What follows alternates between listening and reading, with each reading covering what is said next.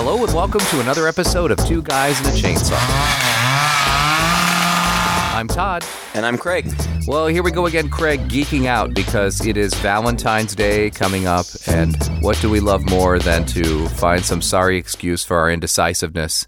Yeah. By like, oh, there's some holiday. Let's just go and see if there's anything related to the holiday. And actually, also, this was spurred by our loyal listener and good friend Heather, who handily sent us a list of Valentine's Day films. Last year, we did My Bloody Valentine, and that remains one of my favorite episodes because that movie, you know, we were even remarking at the time, how many Valentines have gone by on this darn show, and we haven't done a Valentine's Day theme. Yeah. And My Bloody Valentine is so notorious. And then we did it. We really enjoyed it a lot and had a lot to talk about. So that, I'm sure, just started this long tradition that we're going to have of the next 6 more Valentine's Day themed movies we have to choose from. Hopefully they'll make a few more in between. But from that list, Craig and I chose 2001's aptly titled Valentine. Now, I had never even heard of this movie. It came out in 2001, so that puts it squarely around this late 90s sort of post-Scream, I think, re-fascination with mainstream slasher movies. Uh-huh. So they all had this particular style of young, beautiful people in it. And this, like, it's so funny how this movie was cast. So Valentine stars Denise Richards, Katherine Heigl, Jessica Capshaw, people who, you know, when you look at the trivia on this movie and you see who was almost cast in there, they're all like from the same pool, right? Yeah. Like Tara Reid was almost in here. Jennifer Love Hewitt was almost Denise Richards' character in here. So, in fact, the director came off of Urban Legends, which had, what's her name in it? Who was that woman? The Noxema girl. Rebecca Gayheart. Yes. And she also was, he wanted her for this movie, but that didn't end up happening either. So just go to that pool, find a bunch of attractive-looking 20-something hot actresses at the time who had also been in other slasher movies and put together this Valentine's Day-themed film. And then just load it to the brim with characters. Oh my gosh. Just throw as many people as will confuse 2 poor guys who are trying to put on a podcast about it. So many characters. I almost ran out of paper trying to write down just the names of everybody in this. And another character would come into the screen. I'm like, oh shit. I another person to remember, try to figure out their name so that we can recount all this for you guys. This movie, I had never seen it before, had never heard of it before, was a very interesting little time capsule. How about you, Craig? Do you have any history with this at all? Yeah, I'd heard of it, and I remembered that I had seen it. And I thought I remembered who the killer was, but that's all I remembered about it. I didn't remember anything else about the plot or anything. I would imagine that the main draw for me for this movie was David Boreanaz.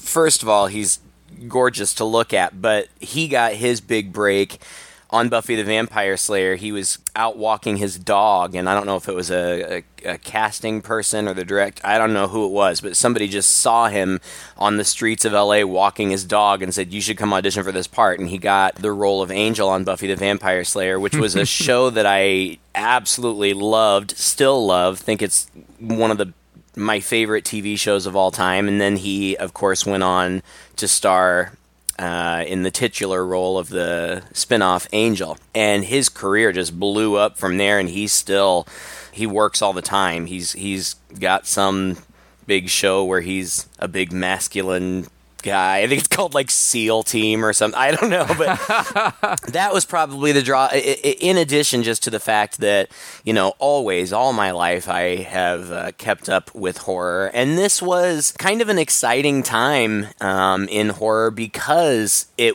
Scream threw it back into the mainstream. And so we were getting these big theatrical releases. And you're right. They're all very similar in that they're all very polished and full of gorgeous people. If you were young and watching television and movies in the late 90s, early aughts, you're going to recognize pretty much everybody in this movie from something. Yeah. And, many of them are still very much in the public eye, but here they're all young and gorgeous. I don't know that Denise Richards has ever looked better. I mean, she's just stunning in this movie. You watched this for David Boreanaz. I would have watched this for Denise Richards. I had a huge crush on her at this time. I mean, probably pretty much ever since Starship Troopers. And this is a pre-boob job Denise Richards, which, I mean, no judgment there, but right. I do have my preferences. So anyway, she, Denise Richards isn't the best actress on the planet, quite honestly. She's, but and that's pretty obvious in this movie. But I sure enjoyed watching her. Well, I don't blame you at all. I mean, she looks amazing, but she only exists in the movie to be a sex pot. Yeah, and not even this.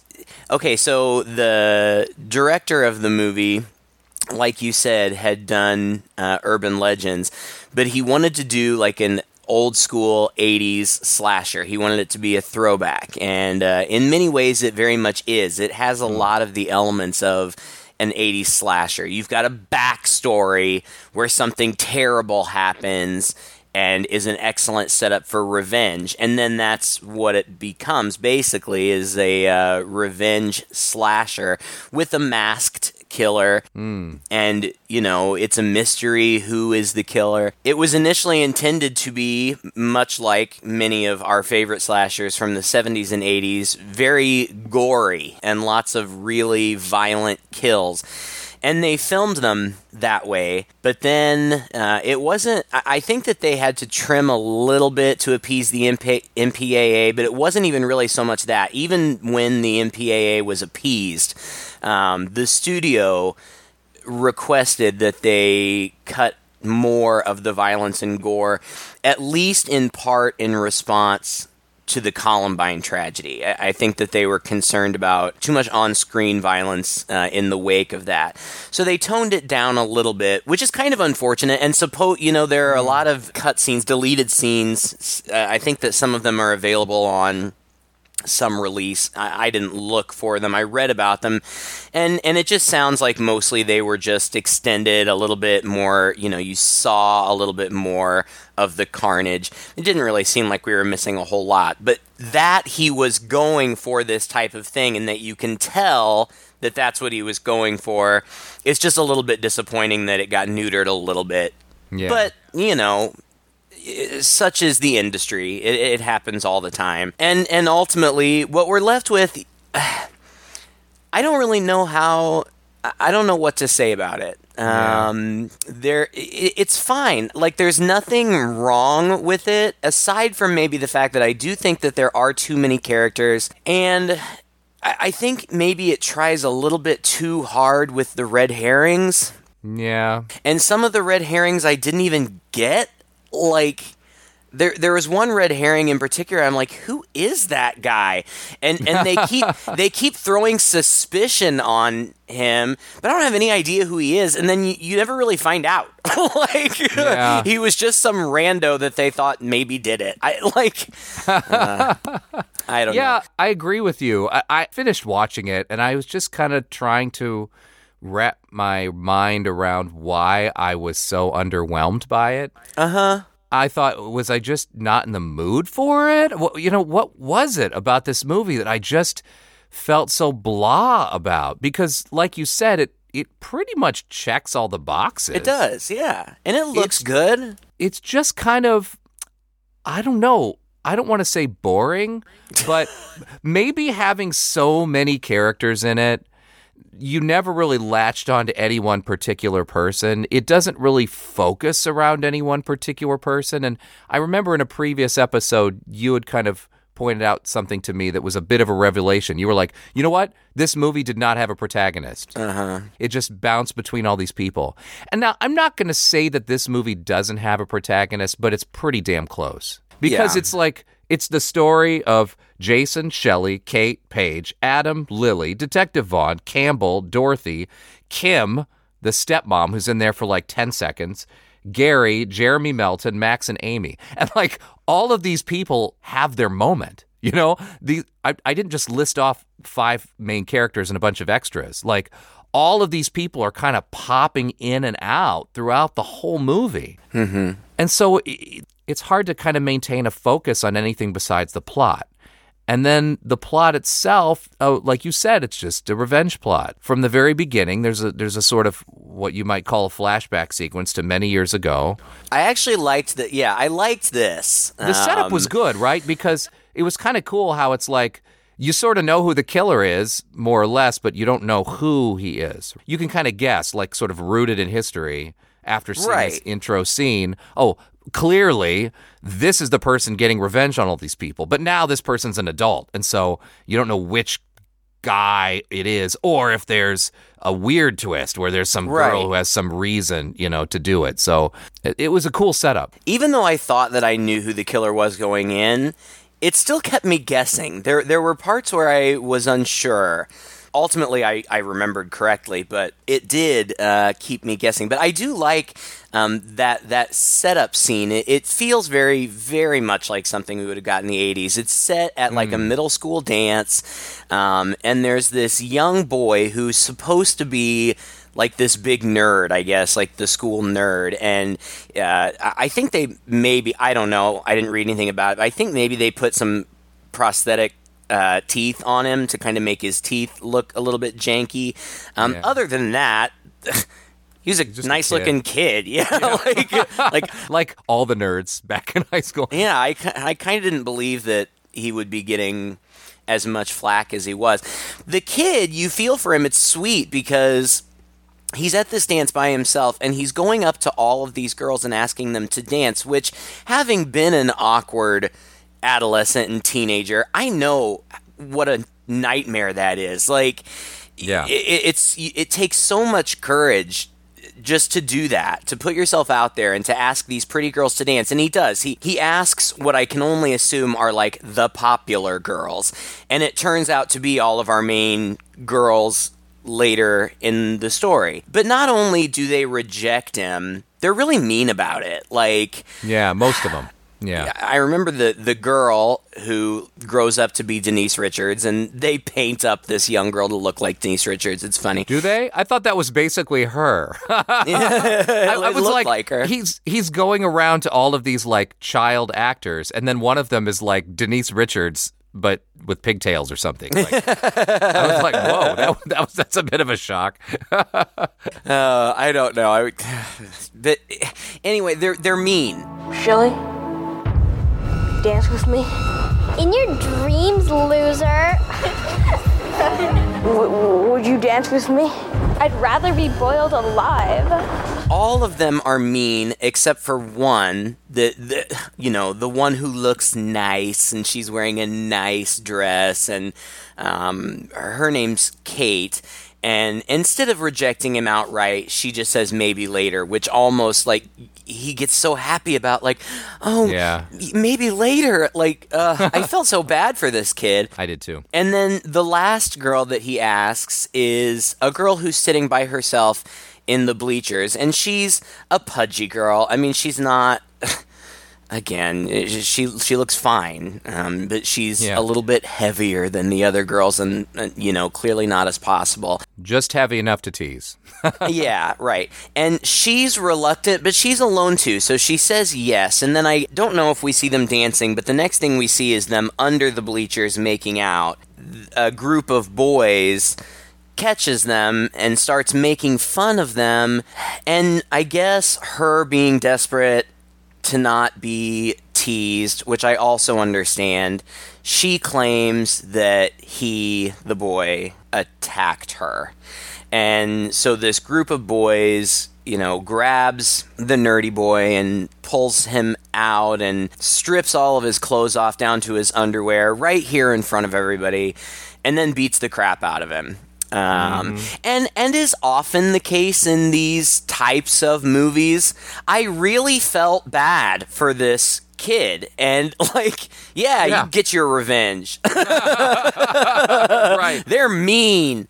They deserve it. Yeah, it's a mean kid thing to do. And then it cuts to the future, and we figure out right away that one of those girls from the dance, her name is Shelley. She's played by a very young Katherine Heigl, who is a very outspoken actress, and that's gotten her in trouble sometimes. She's been called difficult to work with. She has said that she regrets making this movie. She hates it. She thinks it's stupid. She didn't read the whole script. She only read the part that she was in, which was just the first few pages or something, and she was really disappointed with the end product. Whatever. But she's a med student, and she's out on a date with this annoying guy named Jason, and he's super douchey, and he always refers to himself in the third person. Right. Okay, well, thank you, Jason. It was nice to meet you. What, that's it? What's it? Don't I get a kiss? Excuse me? Well, just a little freaking kiss. Oh, God. Look, this hard-to-get shit doesn't play with Jason. You know, Jason, I'm not a doctor yet, but it's my considered opinion you seek psychiatric help. Soon. Says you. And God, he's such a douche. Yeah. And so she calls off the date early, I think, and goes back to her med school and she's working on this cadaver, getting ready to dissect a cadaver. When By she the way, hears a noise, yeah. You know you really struck out on this date when your date would rather go back and cut open cadavers at like midnight as opposed to go home with you when you're done. Oh, God. But he was really, really awful. I don't blame her at all. I don't either. I was just cut up a cadaver. I was just like, man, she works late. Yeah, true. But and that's it. Like, so she's there, and then she hears a noise, and she looks around, and there are a couple of jump scares. The director has said in hindsight that he wished that he hadn't done so many cheap scares and made some of the attempts at humor that they made. He wished they had been a little bit more straightforward about it, but you know, it is what it is. But she gets chased around by somebody dressed in all black and wearing, I guess what it's described in everything that I read as a cherub mask. I was thinking since it's Valentine's Day, it's Cupid. Yeah. But whatever. I mean, it's just a mask. I guess Cupid's a cherub. Yeah, and he chases her around with a knife, and eventually she ends up in another part of the morgue where there are a lot of body bags laid out on rolling tables, and the killer comes in and starts going through each body bag, and at first he starts unzipping them, and then he just starts going and stabbing everyone, and he finally gets to the last one or the second to last one or something. He opens it up, and she's in there. She has hidden in there, and he slits her throat. And this is one of the scenes that was cut pretty extensively, I guess, before we were supposed to see her neck get sliced and the blood splurt out, and it's really mostly just suggested now. But it sets the tone for what the movie is going to be. You know, they get a slasher kill in there, so we know that this is how it's going to play out. And then it introduces us to the characters that we're going to be spending the most time with, and it's the remaining girls. There's Kate, played by Marley Shelton, who I very much recognized, and I realized after I looked her up that what I recognized her from, she plays the sheriff in Scream 4 and Scream 2022. And she is kind of, like you said, it really is an ensemble piece, but if there's a central character that follows, it's her. And then Denise Richards plays Paige. She's the sex pot one. Jessica Caulfield, who worked a lot and still does, very recognizable face. She's a very funny actress. I remember her as one of Reese Witherspoon's two ditzy friends in the Legally Blonde movies. She's like the wild, funny one. Dorothy, played by Jessica Capshaw, who I think has done, or maybe is still on, Grey's Anatomy, I think. She plays Dorothy. She was the overweight one. She's not overweight anymore. And that's it. Yeah. Right? It's those four main girls. And all of them except Paige, the hottest one, have boyfriends that we meet also. and have to keep track of. Oh, my God. It's a nightmare. Well, she also received a Valentine shortly before she was that's dispatched. right. The first one, Katherine Heigl did. Yeah, Shelley's character. She received one of those Valentines. It was, you open it up and then there's a saying in it that's actually kind of twisted, and they're interactive Valentines. They're the really expensive ones from Hallmark where you got a pull tab or something. Yeah. And I don't remember what this one was. It's like... I do. The journey of love is an arduous trek. My love grows for you as you bleed from your neck. Which, actually, I thought that her kill was the most suspenseful one of the whole film. I actually, unless I'm mistaken, I thought it was kind of a disappointment that what I considered one of the most compelling of the stalking scenes was pretty much done at the beginning. Yeah, and they're all kind of the same because they project themselves so much. Like, oh, okay, she's going to die. Like, then they're going to get it, yeah. Yeah, as soon as the scene starts, when somebody's going to be killed, they're going to be killed. So you're just waiting for it to happen. So it's not particularly suspenseful in that way. Yeah, I don't really even know... gosh, we can't go through every little right, because there are so many characters. Okay, so Kate... Speed dating. They're speed dating. Well, Kate has, not a boyfriend, but a guy that she's still... they're on again, off again, and that's David Boreanaz, and his name is Adam. And the reason that they're not together now, she says, is because he has a drinking problem. And when he drinks, she doesn't get into any specifics, but she says that he scares her when he drinks. And he's still around. They all go to the first girl's funeral, and he's there, and they talk, and they're still very friendly. Yeah. There's still clearly chemistry between them, and he clearly, it's not hidden at all. He wants to still be with her, and he claims that he's cleaned up, that he's been sober for 3 weeks or something, and I think he asks her out, and she says no, but she also says, I'll call you, so it's not like she's completely closed off to it, she's just a little bit hesitant. You sort of feel like she really still wants him. Yeah. Doing she's doing what she kind of feels is right or whatever. And I felt like his alcoholism was treated almost comically in this. Like you said, we don't really see much evidence of it until later. But it's like, they talk at the funeral and then they go back to the car and she looks in his car and she sees a newspaper. She picks it up and underneath it's a tequila bottle. And she's like, what is that? And he's like, it was just for a friend. I was going to give it to a friend. Right. He's like, my buddy got a promotion, so I just got it for him as a gift. Which could be true. I don't know. Because he seems like a really nice guy. He seems like the nicest guy in this whole show. Yeah, for sure. Uh-huh. And so, I thought maybe he really is trying. And as the movie goes on, they spend more time together, and they kind of go slow, but... it seems like they're working their way back together, and he's really nice. They keep getting Valentines. Dorothy gets one. Hers says, roses are red, violets are blue. They'll need dental records to identify you. Paige and Lily live together, I think, and so they just get one together. And it says, "'Tis a well-known fact that beauty is skin deep. Savor the taste, you are what you eat," which is very sloppy poetry. Fail. Epic fail on the Valentine poetry. They don't actually die from eating anything, but it's included. There's some chocolates included with that, like a heart-shaped box of chocolates, and they open it up and they start eating the chocolates and then realize there are maggots crawling out of them. And I love, more than anything, for a theme movie, it doesn't just touch on Valentine's Day. This whole film is dripping with Valentine's Day. Oh, right? yeah. They're getting Valentine's chocolates.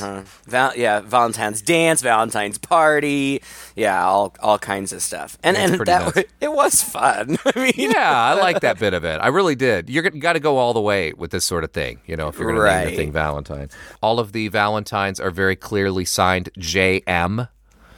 with two initials, so that's something that kind of keeps you guessing. And I think it was kind of interesting how the characters themselves are also guessing. Paige and Lily sit there and go, JM, who could that be? It's like, Jason Moore? No. James Madison? No. And like they list off like 10 people they know. Right. with the initials JM, and I'm like, man, these girls get around. Uh-huh. That was one of the sillier red herrings. It right? was, but they do come up with it. It's Jeremy. It's the kid, Jeremy Melton. It's the kid from the dance. They do figure that out once they all get called in to meet with the detective, who's the smarmy guy who shows up at the funeral, as detectives always seem. Oh my God! Right, to interrogate people at a funeral, always. But he tells them that the parents of the first female victim got a sympathy card that said, like, it was a regular sympathy card on the outside, but then when they opened it up, just written in big red letters, it just said, "Too bad, so sad." And it was signed Jeremy Melton, not just JM. Yeah. So they're pretty sure that it has something to do with him. Why would Jeremy Milton want to hurt you? Well, he attacked me at a dance in junior high, and he got sent to reform school because of it. Well, that would explain why he threatened you. But why go after Shelley? Why are you friends? I don't know, but he is. He was first sent off to reform school, and then I think he did some time, like, in an institution or something, and then he fell off the map. Like, they have no idea what happened to him. They have no record of him for years. And they immediately jump to the conclusion that he must have had a bunch of plastic surgery to look totally different. Right. So that he could come back and nobody would recognize him and he could exact his revenge. The detective is he's skeptical of the boyfriends. Kate is like, well, it can't be Adam. I know him. She's like, I've known him for a long time, and she has. And she's like, I know what his parents do. I know where he's from. I know everything about him. It can't be him. And they're all a little suspicious of Dorothy's boyfriend, because he's just this random stranger that she met at yoga class, and then he immediately came to her door and gave her some sob story about how he couldn't pay his rent, so she moves him into her house. Like, she doesn't even know his last name. Yeah. Granted, he's really good looking, so I get it, but might as well. they're all suspicious of him. Well, there kind of comes a point where the girls are openly, like, sort of accusing each other, like, of harboring, the guy. I think it's a little later in the movie, but it's interesting how during the film they're all openly discussing this throughout. And that might be something about what's a little annoying about the red herring, is they're kind of constantly throwing this in your face that it could be any one of these guys, which also made me wonder, could it be a girl? Right. Could it have been one of those girls who had a reason to be upset? And I was actually waiting for the guys to get bumped off as well. I figured, well, most of these guys that we're either being introduced to or have not yet been introduced to throughout the movie must have had something to do with beating this kid up. Right. And so I thought, okay, it's going to be like a combination, like kill the girls and kill the guys until the one that, didn't refuse you is left. And then, who knows what he's going to do with her. But I mean, it's sort of a pattern that's projected, but then it sort of turns out, spoiler alert, the guys really don't get bumped off. And that was surprising to me. Why would this kid who comes back for revenge want to kill the girls who refused him as opposed to the dudes who were responsible for kicking his ass? Humiliating him. Yeah, right. You know? I guess that was a major criticism of the film, and it makes sense. It didn't even cross my mind. I guess I just wasn't putting that much thought into it. But apparently, at some point, there was a scene either written or filmed that just didn't make it into the movie that explained that at least one of those guys had died prior to the events of the movie under mysterious circumstances. So maybe, I don't know, the killer is going after them too. I just didn't get to him in time or something or whatever. Yeah. So nobody knows who it is. They go to this art exhibit. It's this weird, like, video screen art exhibit. Very pretentious. Very LA. Yeah. And it's being thrown by this guy named Max. He's the artist.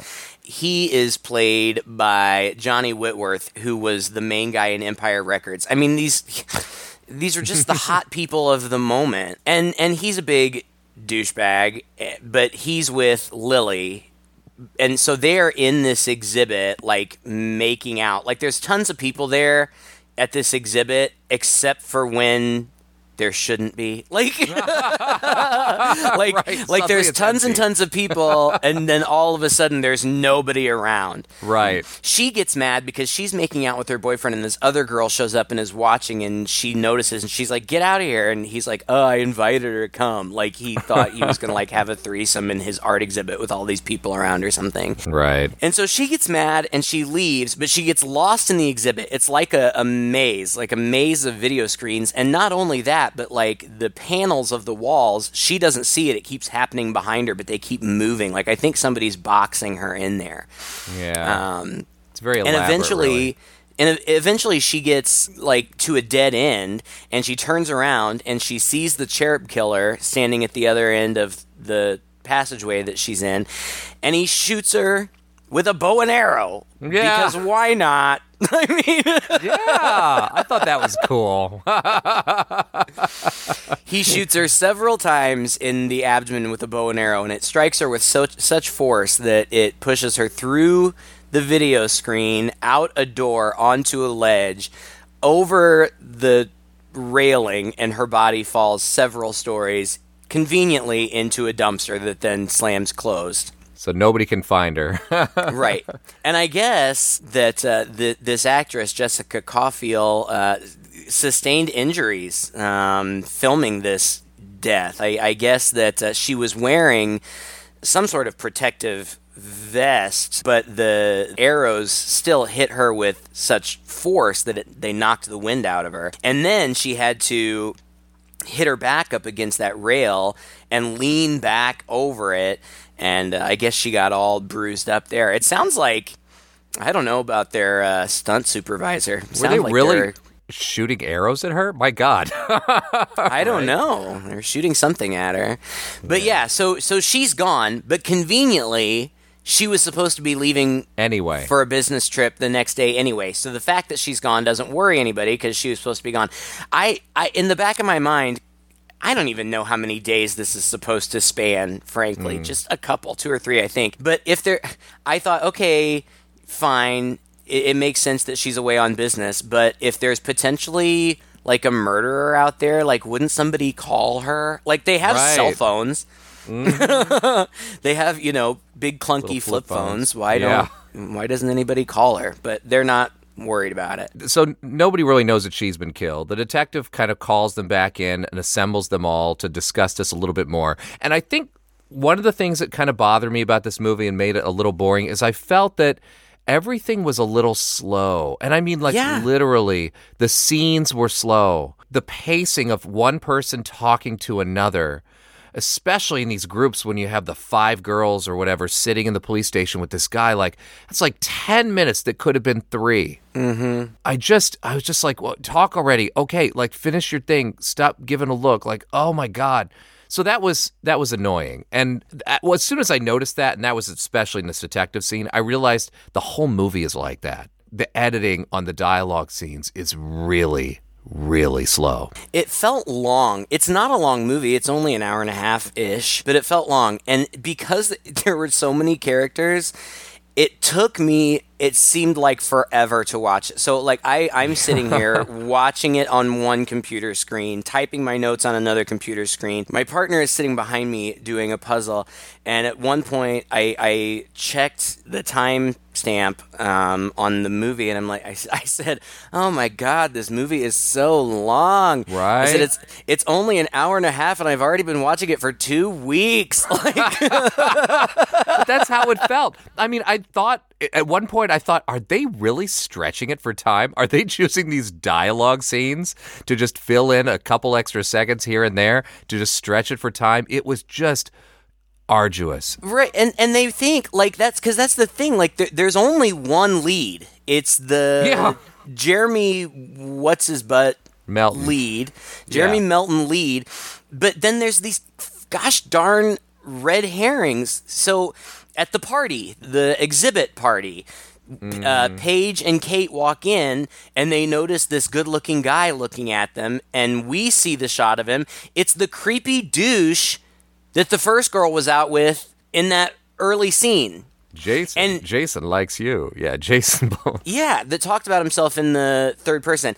And his name is Jason Marquette. JM. Yep. And they see him, and he's like smiling at Kate, like making eyes at her. But then when he sees Denise Richards, he looks at her and like glares at her and turns around and walks away. What? Why? You made the wrong choice there, I have to say. and then they, but I just didn't understand. Yeah. Like, are we supposed to be suspicious of this guy just because he has the same initials? And, like, why is he looking at Kate with googly eyes? And then it's not like he just looked at Denise Richards and, like, rolled his eyes like, oh, not good enough for me. Like, he looked at her with disdain, like, ugh, I hate you. Yeah. And then walks away. So the detective is investigating that guy. They're trying to find that guy.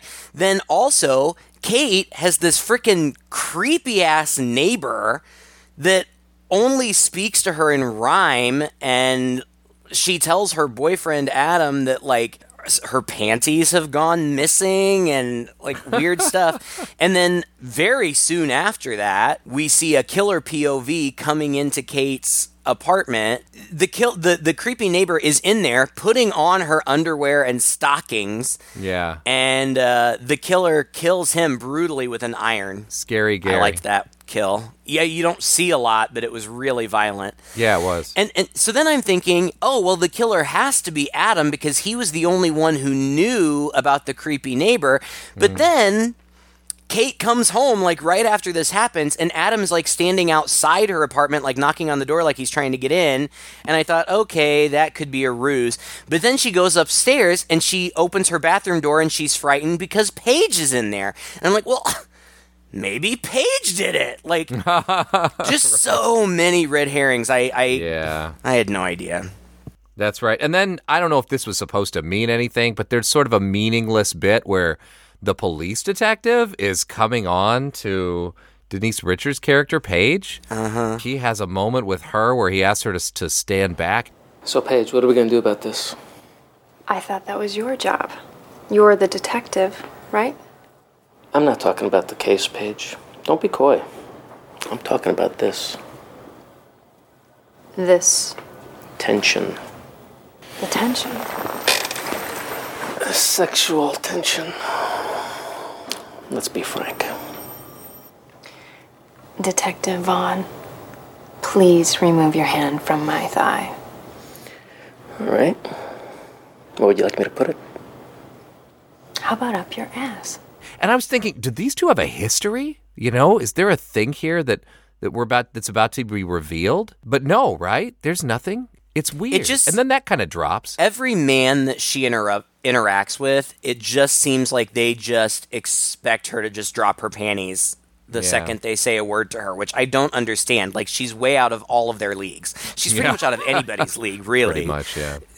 I guess all of that kind of leads up to the Valentine's party, right? Yes. Yeah, I mean, it's just, there's a bunch of weird shit that happens that you kind of end up scratching your head by the end. Like, Dorothy and Campbell have a like a little confrontation because we're supposed to suspect Campbell, and then he gives her a cherub necklace, and they kind of make out. That's after. Okay, so she's desperately trying to hang on to him. Like, that's a point of contention. Like, she's mad at her other friends because she thinks that they just don't want her to be happy or something, when really they're just concerned about her. So for Valentine's Day, she gives him an expensive watch, and he Rolex, says he doesn't. Yeah, and he says that he doesn't have anything for her. But then they start making out, and it cuts to them in bed, and it's obvious that, like, he couldn't get it up for her, which is stupid. So she goes to take a shower, and he comes and he opens the shower, and he's like, "Oh, I do have something for you," and it's this cherub necklace. Oh God, this was so slow. This whole, like, oh God, they should have just cut all that out. They should have. It was dumb. It was like 15 minutes of nothing between these two characters. They both shower, and then, like, he goes downstairs. Now, as it turns out, we overhear him having a phone conversation, and he's trying to scam them. He is a bad guy. He's a grifter, and he's trying to transfer all of her rich father's funds out of the father's accounts into his own account. And I guess his plan is just to do that and then take off. But she calls him on one of their like house phones and asks him. She says, the hot water's out. Will you go light the pilot light? And so he goes down there and I'm like, oh, okay, well, here's where what's-his-name gets killed. And he does. He gets an axe to the back while his back is turned. And so I guess, there's one suspect down, I suppose. Yeah, I suppose. And I guess that's the thing. But, does the killer kill these two guys because they just happen to be in his way at the time? Because there's really no motivation, ultimately, for him to kill Scary Gary the neighbor or this guy. None of them were associated with what happened at the dance, right? I mean, yeah, it was confusing. I thought their deaths themselves were kind of red herrings. Like, ooh, why would the killer be motivated to kill these guys too? As it turned out, I'm still not really sure. I'm not either, and I'm not really sure why the killer... Especially this one. Why was he even there? And why would he bother? Why would he bother with this guy? Yeah. Why was he there especially? He was like hanging out in their basement? Right. It doesn't right? Like, why? It doesn't make any sense. And then there's the party. The party's at Dorothy's house because she's apparently the richest one. Well, it's her dad's house. But it's a huge Valentine's Day party, decorated like crazy. I mean, it looks great. It looks fun. It looks like a movie party, Yeah, super rich people. Dorothy's bummed out because Campbell hasn't shown up. And at this point, I was like, I was starting to get suspicious of Dorothy. Yeah, me too. I thought that would kind of make sense because ultimately she was kind of humiliated at the dance too. Or even if she wasn't so much humiliated, it certainly spoiled her night. She was getting some.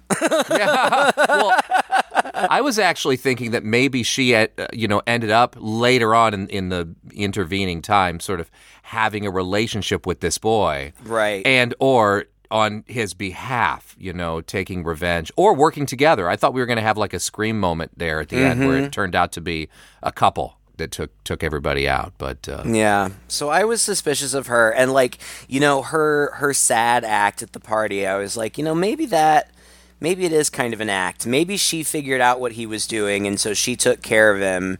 But now she has to pretend to be sad because he's not there or whatever. Adam shows up to meet Kate there as they had agreed. Paige meets the guy you mentioned, and I cut you off earlier. Much earlier in the movie, Paige and Kate had gone on a speed dating thing. And there had been one guy that Paige had been kind of interested in. And he shows up at the party. And she's dancing by herself very seductively. And oh man... God, she was so hot. It really was. But he comes up and starts dancing with her and immediately has his hands all over her, which I thought was really gross. But he says, I'd really like to take you upstairs. And she's like, okay. And she's like, but why? And he's like, well, I got a surprise for you. I want to show you something. Yeah, so original. So she goes upstairs with him and they're like standing there kissing a little bit. And then she's like, I thought you had a surprise for me. He's like, I do. And she's like, okay, well, what is it? So he steps back and in the least sexy way possible, strips down and drops his pants and just stands there. And she's like, you brought me up here to show me your penis? And he's like, yeah. And then they just stand there. And he's like, what are you waiting for? And she's like, what are you talking about? He's like, wax it. Like, what the? Like, nobody says that. But as it turns out, it's a setup because she plays him. She starts acting seductive and she tells him to finish undressing and lay down on the bed, and he does. And she kind of gets on top of him. And then she pulls out these scarves. I don't even know where they came from. And Right.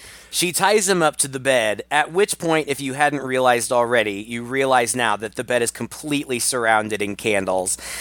And so she blindfolds him, and she's like, do you still want me to wax it? And he's like, yeah. So she takes a candle and pours hot wax on his dick and then leaves. God. And leaves him tied up in the bed. Don't you love these movie parties in these giant mansion-type houses where just some random bedroom you could walk into conveniently has candles lit all around the bed, and there's like a room with a hot tub that nobody's in, I mean, just like all this stuff. It's so fun. This other girl who looks very, I don't know, preppy, I guess would be the right word, shows up, and she's pissed off because she's Campbell's ex. I guess she was the last rich girl that he tried to scam, and she sees Dorothy, and she's like, that's my necklace. He stole it along with all my other stuff, and they throw her out, but she immediately comes back in through another door. Paige goes off by herself because she's not having fun. Max, the artist, tells Kate that Lily never showed up in L.A. I mean, it's plot. It's just like plot. Loads of plot. And then, who is it? I can't remember who it was who stumbles into the man cave, which again is totally... It's Ruthie. Ruthie is this girl, Campbell's last mark. Yeah, that's right. And I kind of liked her. She was funny. She was very uptight. But she goes through his stuff and takes his watch, which, do it. I mean, if he scammed you and took your stuff, take whatever you can get. Yeah. But she then sees the killer dragging the dead maid, and it's so funny because of course you don't expect to see a killer and a body, so she's like, oh geez, who are you supposed to be?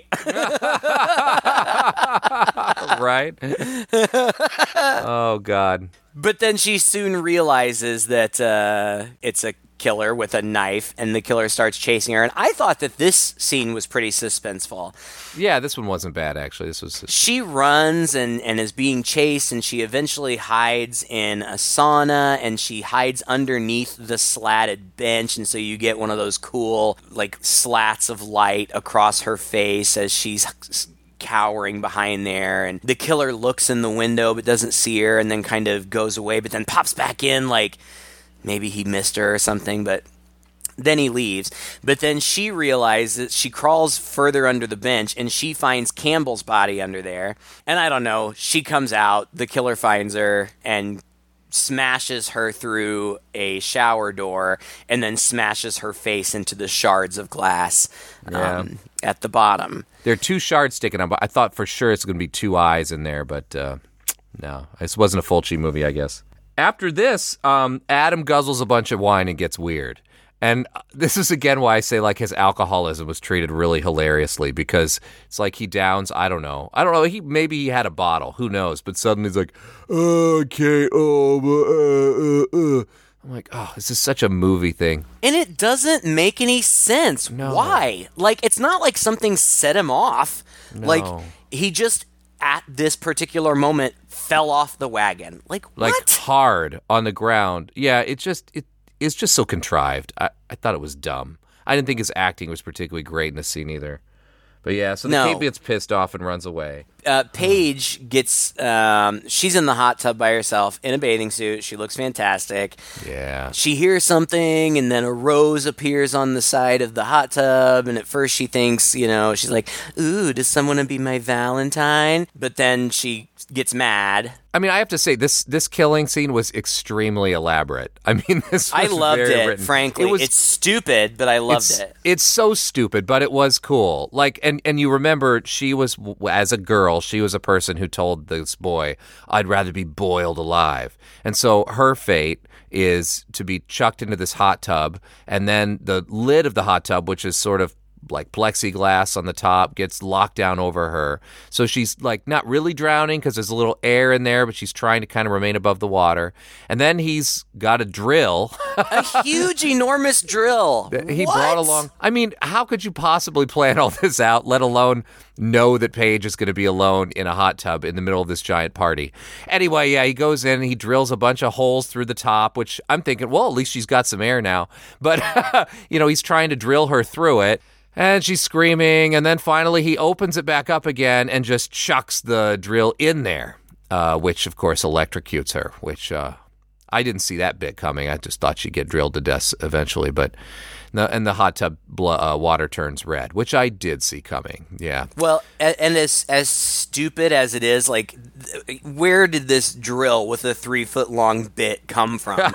With an extension cord, to reach as far as it needed to. It was stupid, but it was fun to watch. It was cool. Denise Richards' stunt double got injured filming the hot tub stuff. Seriously, their stunt coordinator has some explaining to do. Then Dorothy and Kate have kind of a fight. Yeah. Dorothy says, Adam could be the killer. And Kate's like, what? Well, maybe Campbell's the killer. And then Dorothy's like, you all just don't want me to be happy because I'm just the fat one and that's all you ever thought of me. And she's like, you know what? F*** you all.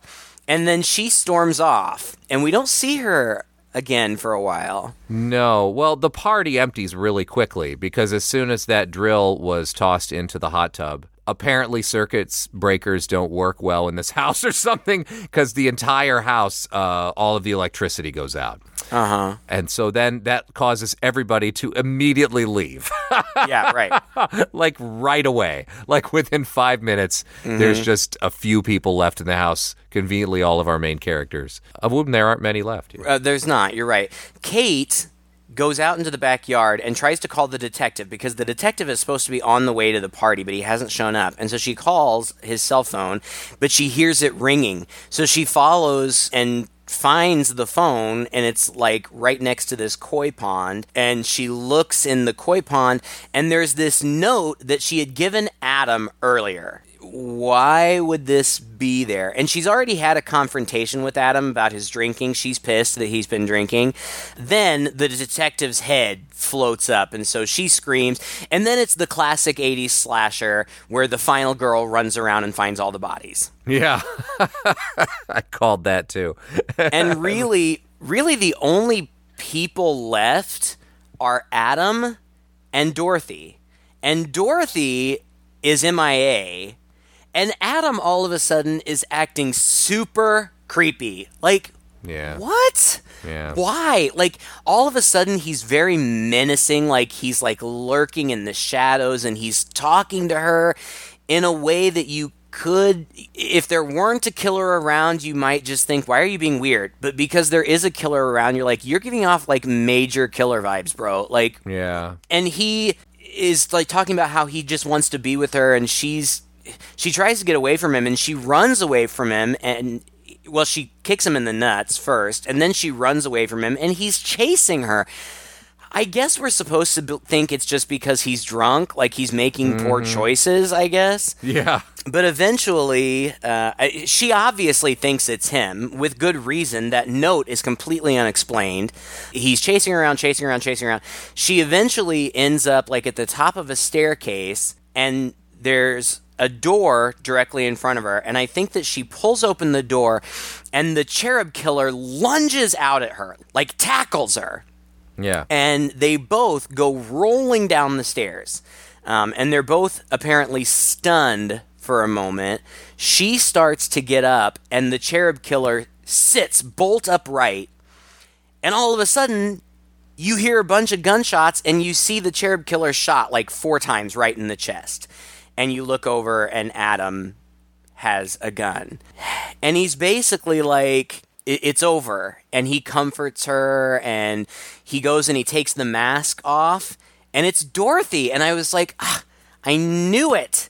I knew it was her. I knew it wasn't. Well, I was trying to set up a big surprise, Todd. Oh, sorry. Oh, yeah, and I also was like, okay, the movie's over now. No, I was still, I just thought that was too easy. Like, It was just too easy. Like, there was no big fight.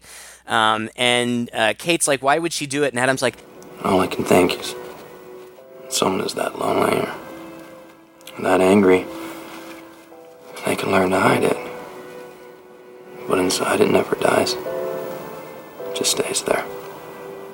Eats away at you. Until one day you have to do something about it. Oh my God, we left out a huge plot point. We sure did. All throughout the whole movie, every time the killer kills somebody, blood runs out of the nose of the mask. It's important, and we forgot to tell you about it. It is important, and it matches the same thing happened to the kid when he was young. That's how we know it's definitely that kid. Right. Because, he bleeds. What was it? Does he bleed when he's horny? What was where did the nosebleeds happen? When he's threatened or something? But yeah, I have no idea. I mean, that was a key element that really made me realize pretty early on, like, well, it can't be anybody but that boy. Right. Like, it can't be any of the girls. Even when I thought, well, maybe it is one of the girls, I'm like, no, because this nosebleed thing. That mask is apparently really tight-fitting, right, in order for it to bleed out. But, like, that's a key element. And I knew, like, probably about halfway through the movie, I said, all right, we're going to have a moment where the killer is going to be revealed because there's going to be some sort of face-off or something, and his nose starts bleeding. Mm-hmm. As Adam is caressing her and saying these things, suddenly you see some blood dripping on her face, and the camera pans up, and his nose is bleeding. And I was like, yep, I thought so. And then it cuts to black and credits. Yeah, I remembered that it was him. But then honestly, as the movie went on, I started to question myself. Because especially in that scene where he was acting so strangely, and I still don't understand why he got drunk. Like, if you're carrying out, I guess... If you're on a mission, he's crazy. But, yeah, if you're on a mission... Why would you get drunk? Whatever.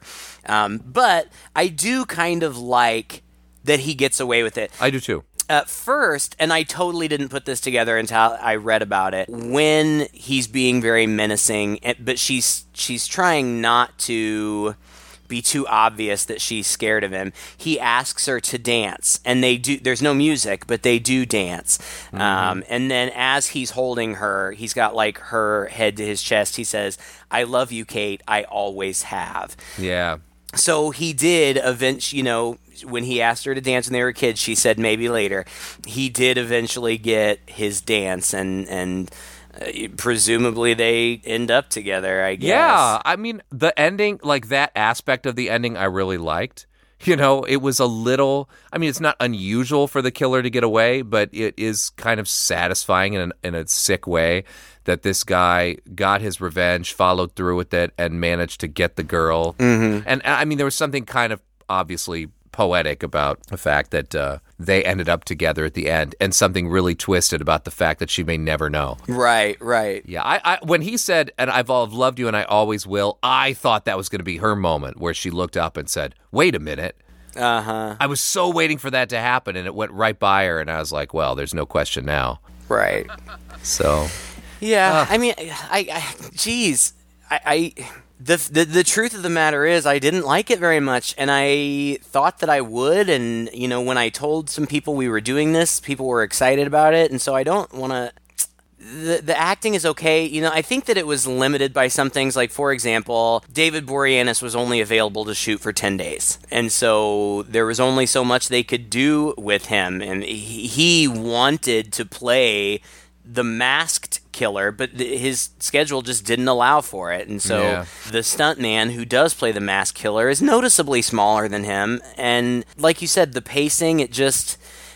in addition to the fact that there are so many characters, like, honestly, it's an hour and a half. It took me probably well over 2 hours to watch it because I kept having to pause it to try to figure out who people were. I'm going back to the IMDb page and I'm looking at their headshots, which are, of course, current headshots, so they're older now. And the girls, it's not like they all look the same, but, they're mostly just pretty blondish girls. It was frustrating in that way. All of the red herrings were frustrating. The kills were pretty good. I would have preferred to see them in their original form. Extra gory way. It's not a bad movie. There's nothing wrong with it. And it's a fun movie for Valentine's Day. If you're a fan of horror and you want to watch a Valentine's movie on Valentine's Day, watch this. Yeah. It's not bad. And it's got a major Valentine vibe to it. It really centers around the holiday. And so that was fun. There are movies that we watch sometimes that I walk away and I'm angry that I spent the time watching it. I'm not angry that I spent the time watching it, but I certainly never need to see it again. Yeah. I mean, again, I thought this was going to be a bit of a time capsule for us at the very least, and it was, in a way. But I just think there were too many characters. There was really no strong focus thread throughout the movie because we had to bounce back and forth between all these people. A lot of the stuff was a little implausible, with what the killer was. Some of it's even still head-scratching when we go back and analyze it. Like, why did he kill him? Why did he kill that person? He killed the maid. Like, yeah, why? Just to be killed. Yeah, I didn't understand that either. And then, there's kind of a big moment between, was it Dorothy and her stepmom and her dad? Which... yeah.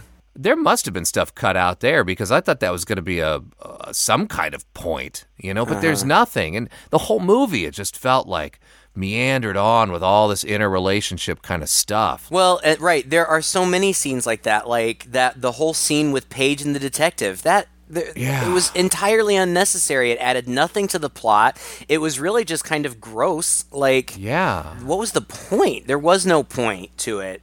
I don't know. It kind of did feel like they were padding for time, which is stupid. I think so. So, some interesting kills.